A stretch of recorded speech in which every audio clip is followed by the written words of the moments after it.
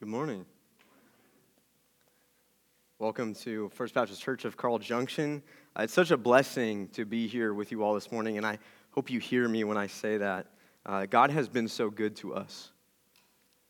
He doesn't need us, yet He saved us and gives us grace to meet together again. This morning, we're going to begin a three-part series through Acts 17, and as we begin this series, we'll continue it next time that I preach sometime during the year. So whether that's in August, I don't know, but next time we'll continue it. So hopefully you have something to look forward to and not something to dread come later in the year. But if you have your Bibles with you, open up to the book of Acts, chapter 17. Acts 17, and we'll be looking at verses 1 through 9 this morning. Acts 17, 1 through 9. Beginning in verse 1. Now when they had passed through Amphipolis and Apollonia, they came to Thessalonica, where there was a synagogue of the Jews. And Paul went in, as was his custom, and on 3 Sabbath days he reasoned with them from the Scriptures, explaining and proving that it was necessary for the Christ to suffer and to rise from the dead, and saying, "This Jesus, whom I proclaim to you, is the Christ." And some of them were persuaded and joined Paul and Silas, as did a great many of the devout Greeks and not a few of the leading women. But the Jews were jealous.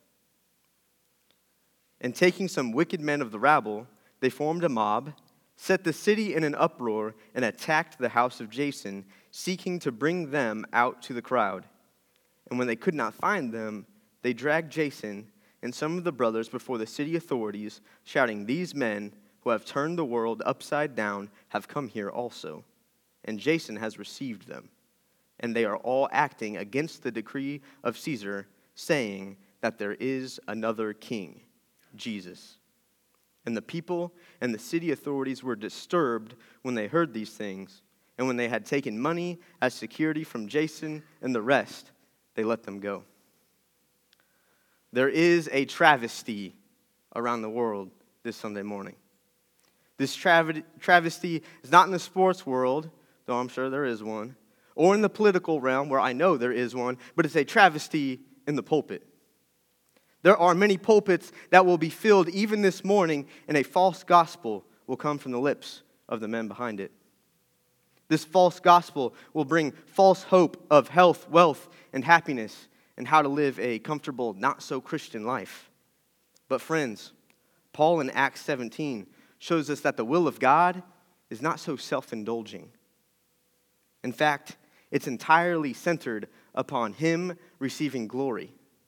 And the fact that any of us are involved is a testimony to His immeasurable mercy and grace that He gives to His people. Paul even arriving in Thessalonica is a divine appointment. You see, Paul and his ragtag crew of preachers wanted to bring the good news of the gospel to Asia or to Bithynia. Flip back a page and look at Acts 16, 6 through 10 with me, or look up on the screen. It says, "And they went through the region of Phrygia and Galatia, having been forbidden by the Holy Spirit to speak the word in Asia. And when they had come up to Mysia, they attempted to go into Bithynia, but the Spirit of Jesus did not allow them." The Spirit of Jesus did not allow them to do what they wanted to do, even if it was a good thing. Paul wanted to go to Bithynia, but Jesus said no. God didn't just spoon-feed Paul everything he wanted in life. Paul didn't get all the desires of his heart. Paul wasn't going to live his best life now. He was called to live the life that God called him to live and wanted him to live, and to preach the gospel to people that God had prepared to hear His gospel. So passing by Mysia, they went down to Troas, and a vision appeared to Paul in the night. A man of Macedonia was standing there, urging him and saying, "Come over to Macedonia and help us." And when Paul had seen the vision, immediately we sought to go into Macedonia, concluding that God had called us to preach the gospel to them. Paul listened to the Holy Spirit. Paul was obedient to the call that God had given him, and it didn't result in prosperity.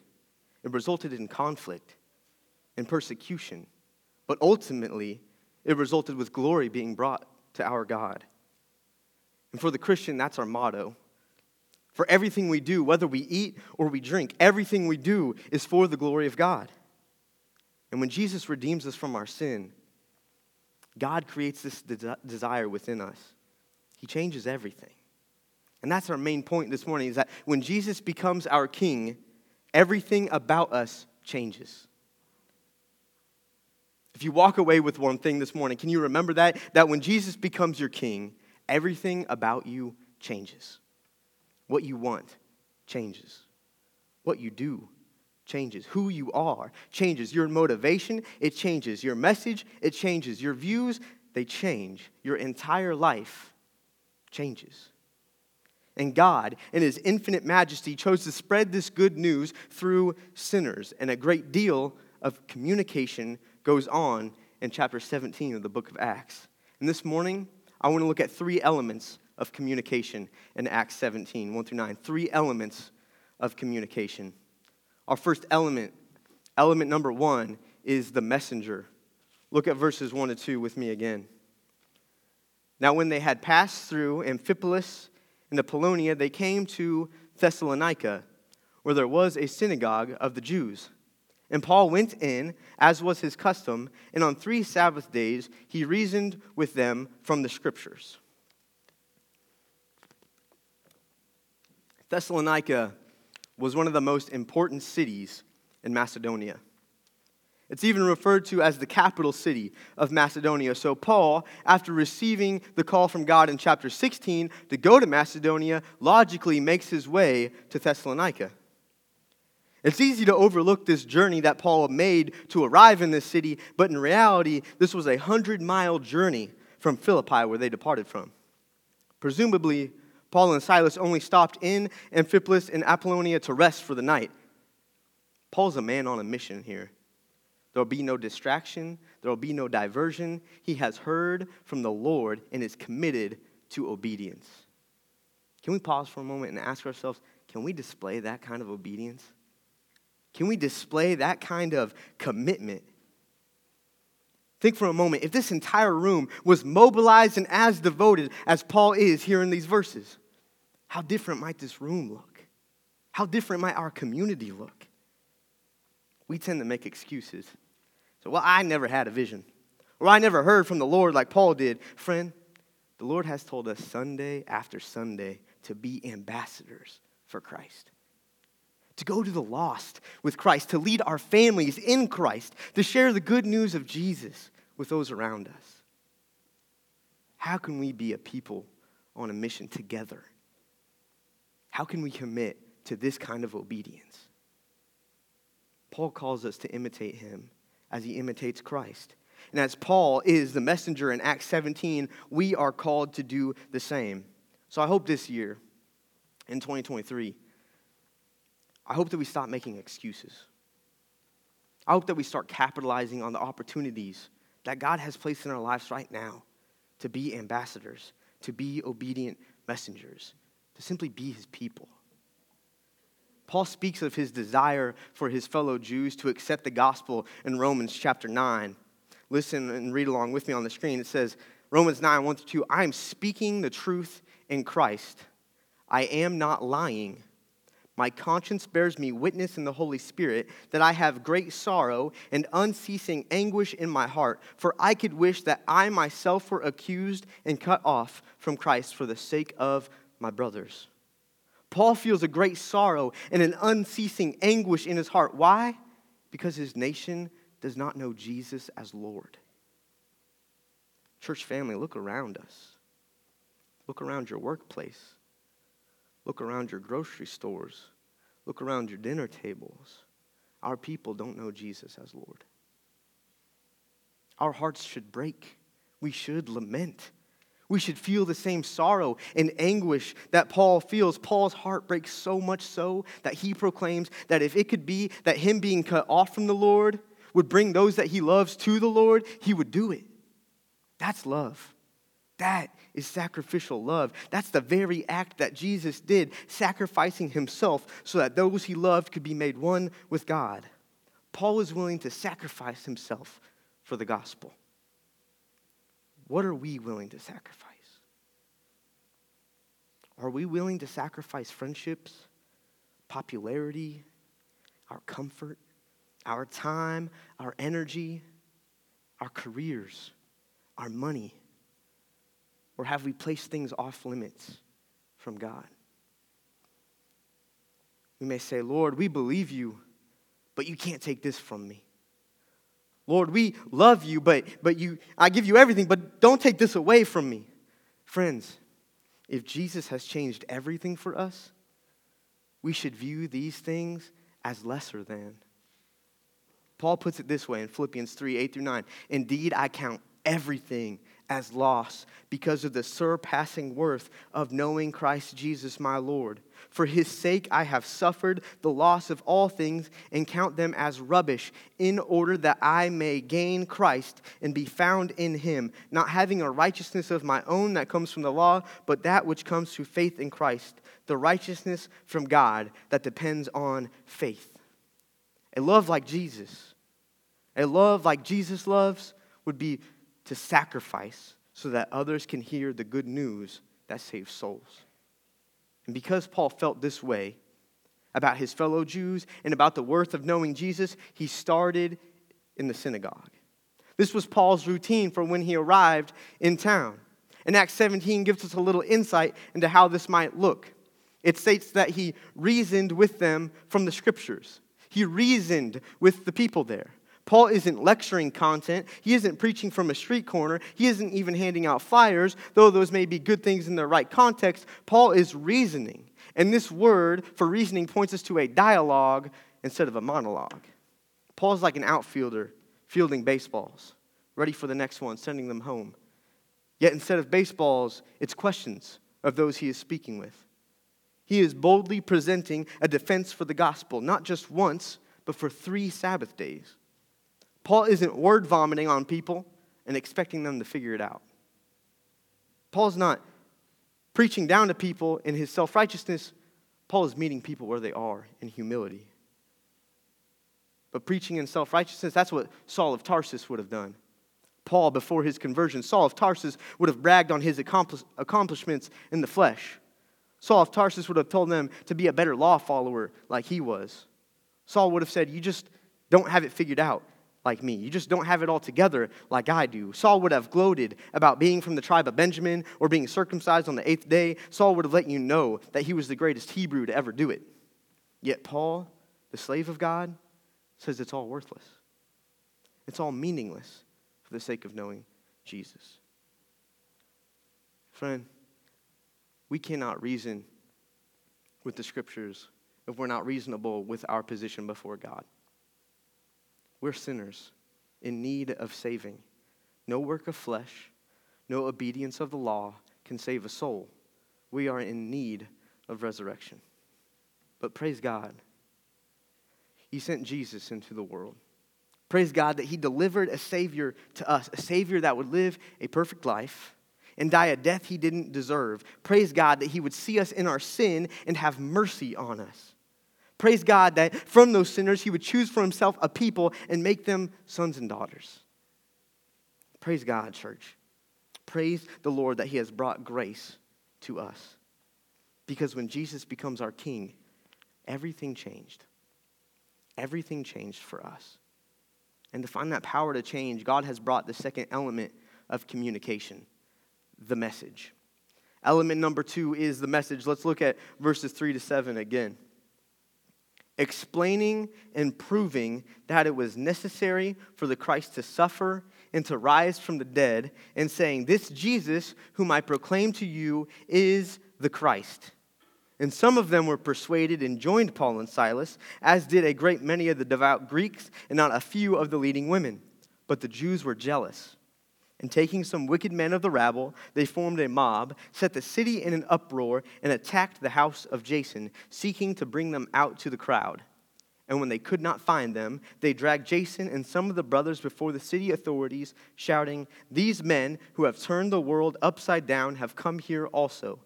And Jason has received them, and they are all acting against the decrees of Caesar, saying, 'There is another king, Jesus.'" At home, I have a 100-pound Rottweiler. And at this moment, I can guarantee you he's sitting on my couch, staring out the front window, eagerly awaiting my wife's return home. His name is Theo. We love Theo, and one of my favorite things about Theo is that if you scratch him behind both of his ears, he just melts in your hand. You can tell he just loves it. He spends all day waiting for someone to come up and scratch him behind the ears. And if you get him just right, you can get his leg going, Paul tells us that some people show up to churches looking for that same thing. And when Paul writes to Timothy in 2 Timothy chapter 4, verse 3, he says, "For the time is coming when people will not endure sound teaching, but have itching ears. They will accumulate for themselves teachers to suit their own passions." Paul, in Acts 17, he isn't there to scratch anybody's ears. Not a single ear. He's there to preach the word. He isn't there to simply tell people what they want to hear. He's there to tell them what they need to hear. Look at what Paul teaches in verse 3. Explaining and proving that it was necessary for the Christ to suffer and to rise from the dead, and saying, "This Jesus whom I proclaim to you is the Christ." Paul is preaching what Paul always preaches: Christ and him crucified and the resurrection from the dead. It's the gospel. Paul is walking these people through the Old Testament, showing them that the Messiah needed to come and die for the purification of sins and to rise from the grave on the third day.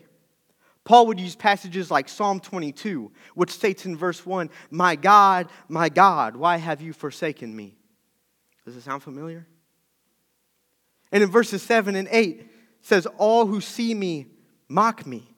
They make mouths at me. They wag their heads. He trusts in the Lord. Let him deliver him. Let him rescue him, for he delights in him." And even further down in verses 16 to 18 of Psalm 22, it says, For dogs encompass me. A company of evildoers encircles me. They have pierced my hands and feet. I can count all my bones. They stare and gloat over me. They divide my garments among them, and for my clothing they cast lots. Does it sound familiar? It should sound familiar. Of course, Paul would use texts like Isaiah 53. Starting in verse 3, it says, "He was despised and rejected by men, a man of sorrows and acquainted with grief, and as one from whom men hide their faces, he was despised, and we esteemed him not. Surely he has borne our griefs and carried our sorrows, yet we esteemed him stricken, smitten by God, and afflicted. But he was pierced for our transgressions, he was crushed for our iniquities. Upon him was the chastisement that brought us peace, and with his wounds we are healed." Paul would teach and explain that without the Messiah, suffering and dying, our fatal wound, our iniquities would not be healed. But over 3 Sabbath days, Paul wouldn't only teach the requirement of the death, but he would also teach the resurrection, using verses like Psalm 16:10, "For you will not abandon my soul to Sheol, or let your Holy One see corruption." Friends, Jesus did not see corruption. He rose from the dead on the third day, claiming victory over our sin and over death. But Paul's content didn't even end with the resurrection. In fact, the accusation against Paul and his ragtag crew of preachers is outed in verse 7. Look at verse 7 again. "And Jason has received them, and they are all acting against the decrees of Caesar, saying that there is another king, Jesus." There is another king. But he isn't just another king. He isn't just another man that finds himself on a throne. He's the King of Kings. He's the Lord of Lords. He's the one who God has highly exalted and bestowed on him the name that is above every name. So at the name of Jesus, every knee should bow in heaven and on earth and under the earth, and every tongue confess that he is Lord. He's the image of the invisible God. He's the divine creator of all things, and all things were created through him and for him. He's the head of the body, the church. He's the preeminent one. In him, the fullness of God was pleased to dwell. He's not just another king. No, he's the king. His kingdom has no end. His reign has no limits. He upholds the entire universe by the word of his power. He is the fulfillment of the Old Testament covenants. The king that first came not to conquer kingdoms, but to conquer hearts and restore men back to what they were intended for, to himself. But is he your king? Who sits on the throne of your heart? In this day and age, we are so self-absorbed that we tend to be the ones sitting on the thrones of our hearts. Friend, this king, he has seen that we are separated from him. He has seen our hostile minds. He's seen our evil deeds, and he has reconciled sinners to himself through his death so that we can be presented holy and blameless before him. Can I encourage you? If you're on that throne, step off. Kneel before the King of Kings and the Lord of Lords. Repent from the evil things of this world, the sins you have committed, and find mercy at the feet of King Jesus. He sits on the throne that will not be shaken. Man, I've been holding on to that this week. In the midst of my pain, in the midst of my panic, in the midst of sickness and uncertainty and pain, sorrow, Jesus sits on a throne that will not be shaken. When your entire world is being thrown down around you, when you walk through the valley of the shadow of death, when everything around you is just tumbling down, when you don't know where to look or where to run or how you will make it through, friend, look to Jesus. His throne cannot be shaken. Remember, in your panic and in your worry, there is another king, and he's your king, the King of Kings.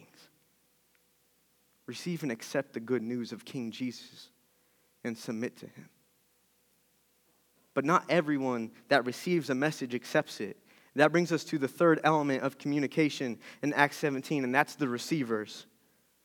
The receivers in verses 4 through 9. Read verses 4 through 9 with me again. And some of them were persuaded and joined Paul and Silas, as did a great many of the devout Greeks and not a few of the leading women. But the Jews were jealous.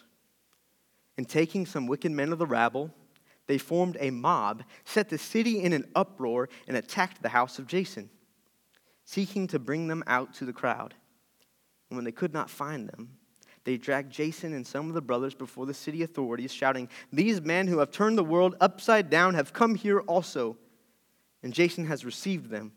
And they are all acting against the decrees of Caesar, saying that there is another king, Jesus. And the people and the city authorities were disturbed when they heard these things. And when they had taken money as security from Jason and the rest, they let them go. Every year, I pretend that it's a good idea for me to buy all the necessary things for me to grow my own vegetables. I will spend well over $50 on seeds, soil, grow kits, anything I need, etc. So after weeks of toiling and working hard, I produce probably 17 cents worth of green peppers. My return on investment is grossly negative. But Paul, in Acts 17, spends around 3 months in Thessalonica planting the seeds of the gospel and watering them accordingly. And after his time in Thessalonica, God brings forth growth. And the growth is much more than 17 cents worth of green peppers. Verse 4 says that, and some of them were persuaded and joined Paul and Silas, as did a great many of the devout Greeks and not a few of the leading women. There are two different groups of people that make up the receivers, okay? Two different groups. The first group is the offenders, and the second group is the offended.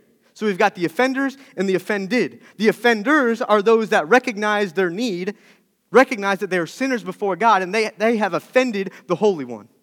That's the offenders. But the offended are those who heard the message and are just mad at Paul and Silas. The offenders recognize their sin before the Lord. See, the Holy Spirit has convicted these people of their sin, just as Jesus said the Spirit would do in the book of John. John 16:8 states, "And when He, the Holy Spirit, comes, He will convict the world concerning sin and righteousness and judgment." If you feel that conviction this morning, don't ignore it. Don't ignore it like the offended. Listen to it. Recognize your need for a Savior. Repent and turn to Jesus. These offenders, they felt that same conviction. They recognized their need for a Savior and have heard Paul preach that this Jesus, whom Paul proclaims, is the Christ. They see that Jesus is he who saves the world. Jesus is the Son that has come to rescue the world, and it is he that will come again with judgment. And these months that Paul was at Thessalonica, resurrection power was brought to many people through the gospel, but it wasn't brought to everyone there. Paul explains this in 1 Corinthians 1, 23 through 24. It says, "But we preach Christ crucified, a stumbling block to the Jews and folly to the Gentiles. But to those who are called, both Jews and Greeks, Christ the power of God and the wisdom of God. To the offenders, the gospel is plainly seen as the power and the wisdom of God. But to the ones that only got offended, for the Jews, it was a stumbling block. And to the Gentiles, it was foolishness." This is the very reason Paul was found reasoning with the Jews for 3 Sabbath days during his time there. The idea that the Messiah was to die, it was offensive to them. They hated the idea of it. They ignored it in the scriptures. And the Gentiles thought the entire idea was just simply stupid. But when Paul showed up and God moved and the power and the wisdom of God was put on display, they started to get jealous. That jealousy started to grow. It festered and catapulted them even deeper in their sin. They sought to find Paul and his crew. They said, "We'll bring them out. We'll accuse them, and we'll have them publicly persecuted." They devise a plan. They rile up a mob, attempt to draw them out of their house, then restrain them when they get them, accuse them of treason. But it backfires. Paul and Silas are already gone. So they take Jason and some of the Christian brothers there, but without the actual individuals that they are accusing, it can't really go anywhere. But they say something very specific about Paul and Silas. Look at the end of verse 6 with me. It says, "These men who have turned the world upside down have come here also." That's the power of the gospel. To turn the world upside down. In our sin, our world is entirely upside down. We love what is evil and we hate what is good. But the gospel flips things back right side up. And in our sin, it is entirely offensive. We hate it. These men, they feel it. They see it in the lives that are being changed. It infuriates their hearts. They show us what Romans 5 teaches, that in our natural state, we are enemies of God. But those that have accepted the gospel, it reminds us that it has the power to save, the power to flip the world upside right. Jesus changes everything for us. And for those offenders, he did that. He made them overcomers. And today, if that hasn't happened for you, it can. It is available to you today, and I pray it does. I pray you see Jesus and are changed by his power. Christian, Jesus has changed everything for us. Amen? We must sacrifice even ourselves and go to the broken world with the good news of the gospel. We must cling to Jesus in even the darkest moments of life and know that his throne is unshakable. And we must live a life so driven by the gospel that we turn the world upside down. Let's pray.